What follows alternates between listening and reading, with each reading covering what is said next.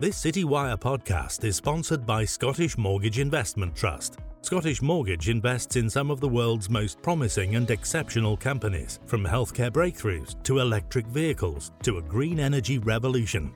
Scottish Mortgage takes stakes in businesses shaping our future economy and society. Scottish Mortgage is considered the flagship trust of Edinburgh-based investment managers Baillie Gifford and is the UK's largest investment trust. As with any investment, please note capital is at risk. To find out more, please visit scottishmortgageit.com.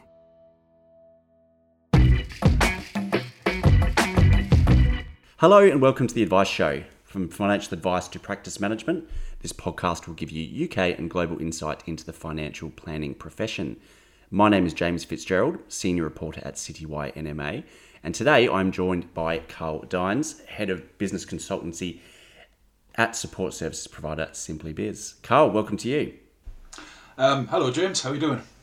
Good, thank you, good.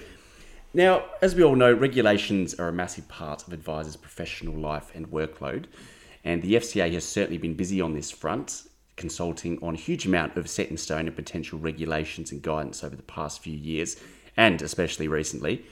One such example is the FCA's proposed Consumer Duty, which is set to come into force next year and plans to further distinguish guidance versus advice, as well as provide good outcomes for consumers, among many other things. However, what the FCA hasn't been so good at of late is demonstrating suitability to advice firms. How do you see the Consumer Duty fitting into that, and what are your thoughts on the proposals as a whole thus far? The Consumer Duty is big. It's consuming my life. It is very big. Yeah. I just had a read through it, and within the consultation paper 2136 is the draft guidance for firms. Obviously, it's a draft version. It is 29,000 words long. There is a lot of stuff in there, and it does repeat itself a bit. But if the regulator's going to sort of write 29,000 words on a particular subject, then I think we're going to need a bigger boat on this. There's a lot of stuff in there which is and will have an overarching effect on every firm. Within the document itself, the regulator have laid down a cost-benefit analysis, and they reckon the Consumer Duty will affect 51,000 firms. Now, that means the small guys, right the way up to the large organisations. And if you do read through the document, it basically sort of touches on a lot of areas which will affect large manufacturers to small and medium and larger distributors as well. So it does cover a lot of things. And the interesting thing about it actually sets out a new principle. So this is going to be principle 12. We've got 11 already. It's like Moses coming down from a hill and basically saying, hey guys, I've had a word with him upstairs, and you know how we had 10 commandments? Well, we haven't. We've got 11 now. It's on that sort of scale, and it really does affect a lot of people. The consumer principle, which is going to be principle 12, is supported by a set of cross-cutting rules. Now, these basically set standards on how firms should behave when they're engaging with clients. And then underneath that, supporting the whole thing, is 4 separate outcomes. So it's outcome-based compliance. And these are governance on products and services, pricing value, consumer understanding, and also consumer support. But if you take the first one, governance on products and services, that's basically prod. So what the regulator is doing is taking the prod rules and firming them up a bit. In a nutshell, prod basically wants firms to segment the client based on particular client circumstances, look at all the relevant financial instruments that they have at their disposal, and look at the best ones which are going to satisfy the customer's needs and therefore provide good outcomes. So there's a great big chunk of prod within there. But also within Principle 12 is the idea that it will support and supersede Principle 6 and Principle 7. Now, Principle 6 and Principle 7 is all about treating customers fairly and making sure communications are clear, fair and not misleading. So if you delve into a little bit more detail, the 4 outcomes that we have consider all them areas. Basically, make sure you're a good guy, make sure you look after your clients, make sure your clients understand what they're getting into, and also make sure you're using the most suitable products for the most suitable section of your client bank.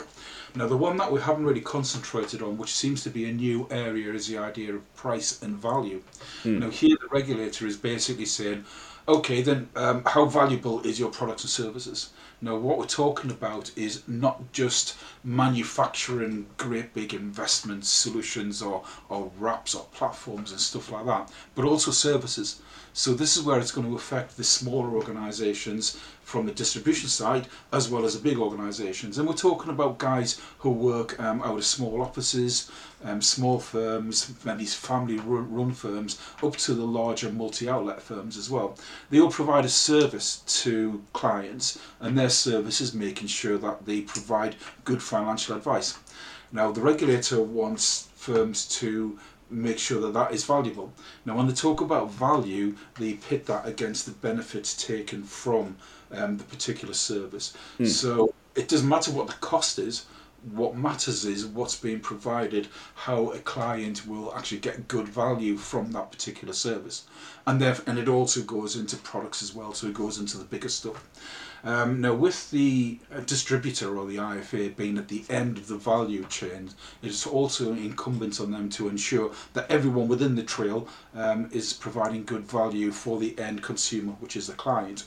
So really the IFA is tasked with ensuring that all the stuff he uses in order to do his job, wraps, platforms, investments, DFMs, MPSs, risk-weighted model portfolios, or whatever he uses, is good value for money.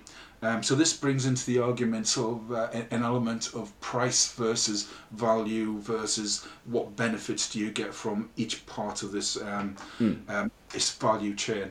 So if anyone thinks that the consumer duty is not going to apply to them because they're a small organisation or a one-man, you really need to think again. It's actually due to become rules in July of this year. That's 5 months away. You then have a 9-month integration period where people obviously got to get used to it. So basically this time next year, we're going to be in a situation where the consumer duty is going to be up and running and they're going to expect firms to comply to it. Now, add onto this the last bit of the consumer duty where the regulator talks about monitoring. What they basically said there is they can expect to ask on demand to see value statements and to see the documentations that firm produce in order for them to comply with the consumer duty. Now, on demand. Now, they also go one stage further and say that senior management within an organisation will have governance of this. And therefore, they're going to be held responsible to ensure that the consumer duty is being adhered to. So not only are they going to be able to turn around to firms and say, excuse me, what have we done about consumer duty? They're then going to be able to look at someone within that organisation and says, you guys have got responsibility. Have you done it? If not, why? And this is going to be supported by SM&CR. So it's big stuff. It sounds like a big boat, and we haven't got long really to get everything sorted. Well, I was going to say, I mean, the FCA are renowned, for lack of a better phrase, for putting through consultations and then implementation that's not terribly long. I mean, a few things lately have been 3 to 4 months, and for something this size, 9 months doesn't actually seem that long, considering we're coming out of a pandemic, hopefully. Brexit's in full swing now, and there's that many consultations and guidance floating around, as well as FCA enforcement action. Do you think this needs to be drawn out a bit longer by the FCA? Could be. I mean, like I say, it's a big piece of work, that is for sure. But I suppose in their defence, most of this stuff should be in place in one form or another anyway. Yeah. You would imagine firms, should have embedded treating customer fairly, because that was a good 15, 20 years ago or something like that. If you look at product governance has been in the handbook for a long length of time. It only really came to sort of prominence when MiFID II came on the horizon, the gift that keeps on giving. But that are sort of like put prod in the headlights. But that's just sort of common stuff you'd expect firms to do on a day-by-day basis anyway. And the last thing is, we all remember RDR. Now, we were given loads of time with RDR, both from a manufacturer and from an IFA perspective. But what happened was, the day that RDR came in, I can't remember what year it was, but it was on something like the 3rd of January. Everyone basically shut from shop. memory. Pardon? 2012 from memory. Yeah, it's about 10 year old. Yeah, that's right. But at the same time, FG 1216 came out and a few others. But I remember at the time I was a rep for a manufacturing company, and basically firms just shut down for the whole of November and December to get RDR in order, because no one had really done anything about it beforehand. There was a lot of talk, but no one ever put in anything in place. So although we're being given sort of 5 months until it becomes rules, and then another 9 months after that, this is the time now where we should actually be getting it all together and getting it sorted. And we've got most of the building blocks in place that probably just need formulating a bit more, formalising.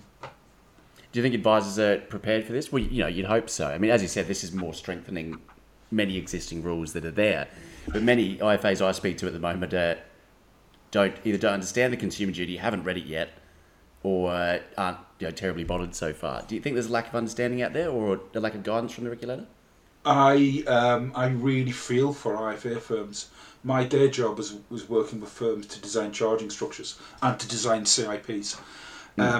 They've got all this regulation coming down on them from lots of different things, and God knows how many returns that they've got to give the regulator. Then you've got all the stuff to do with COVID, then you've got all the stuff to do with transfers and all that sort of thing.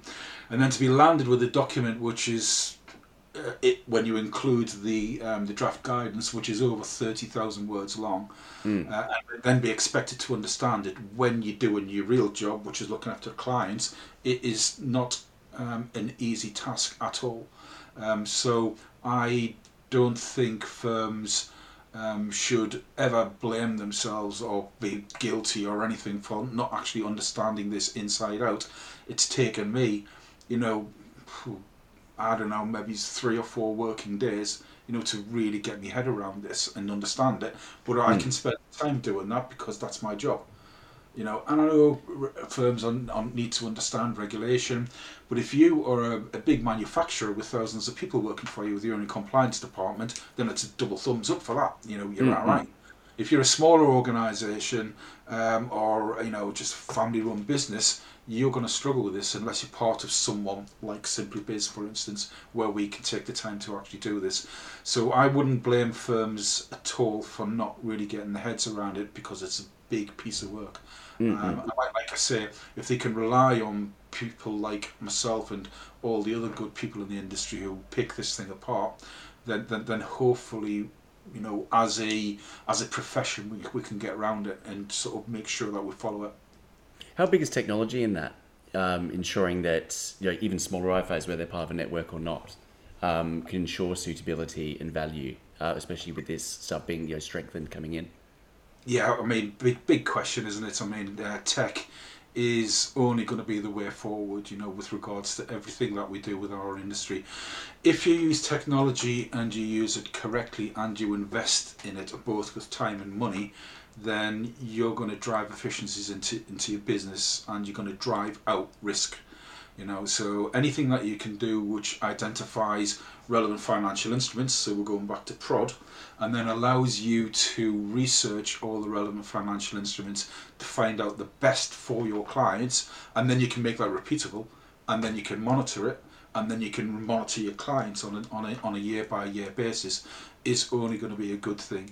So everything cascades down from what the regulator wants, which is basically making sure we look after clients and making sure we look at everything out there, and then everything else supports that, and technology is a massive part of it to make firms bigger, fitter, stronger, to create good client outcomes. But then this also drives after the second of the outcomes, which is price and value. So if you can provide a service which is really well costed because you use software, then you're going to drive value into that. and drive out the inefficiencies, as I just said. So it's integral to everything that every firm should be doing. There should be lots of buttons being pressed in lots of offices in less filing cabinets. Would you also suggest, firms that are hard up at the moment? I mean, you mentioned that the FCA has done about 6 COVID surveys now since this started. There's been about 4 DB transfer surveys sent out to a majority of advised firms. Should they seek out help on compliance if they're not entirely sure what's going on or don't have time to read up? Absolutely. If you can outsource this part of your business to professionals who can do it, then by all means. If you were running a nightclub, you wouldn't go around checking all the fire extinguishers. You would get experts in to do that for you. I would expect firms to hunt and to seek out good quality compliance services for that reason. They can keep up with the vast amount of electronic paperwork that keeps flying around our hard drives at the moment, and employ people to look at it, interpret it, and then understand how it can actually benefit firms. Yeah, great. And in terms of, again, them being busy, I mean, this is just another consultation, as important as it is, on top of many, many others over the past couple of years. Do you think this is a good move by the FCA? They said they're going to do a lot after a rough couple of years, in terms of changing the rules for the better, especially for good outcomes for clients. Do you think the FCA's strategy to widely consult this often and seemingly all the time lately is a good one, or is it a bit too much information for advisors and it's such a short time frame? It's an interesting question. When we go around and we do roadshows and I speak with firms, there is 2 opposite ends of the spectrum. There's firms that will say, okay, this is regulation, I can see why the FCA is doing it, it's really not applicable to me because they're hunting out the bad guys. But everyone has got to comply with the same rules. It's non-prescriptive, so they're not going to tell us what to do, they're just going to say, this is what good looks like. And a lot of firms will come to the conclusion that this is the industry I'm in, it's highly regulated, therefore I will just get on and do it. Yeah. The other side of the spectrum are firms which basically say the regulator is there to catch me out, to shut me down, to make my life the worst it can possibly be, to basically get a great big massive barrel of treacle and let me run through it. And then between you get all the other stuff. So is it a good thing? I'm more in the camp of, I reckon the regulator really wants to help. It's just a great big massive organisation. So I think it is as important as RDR, if that could ever be possible. The consumer duty you meant? Sorry? The consumer duty you meant? Yeah. Consumer duty is as important as RDR in that sense. It's looking to formalise big manufacturers as well as small guys as well.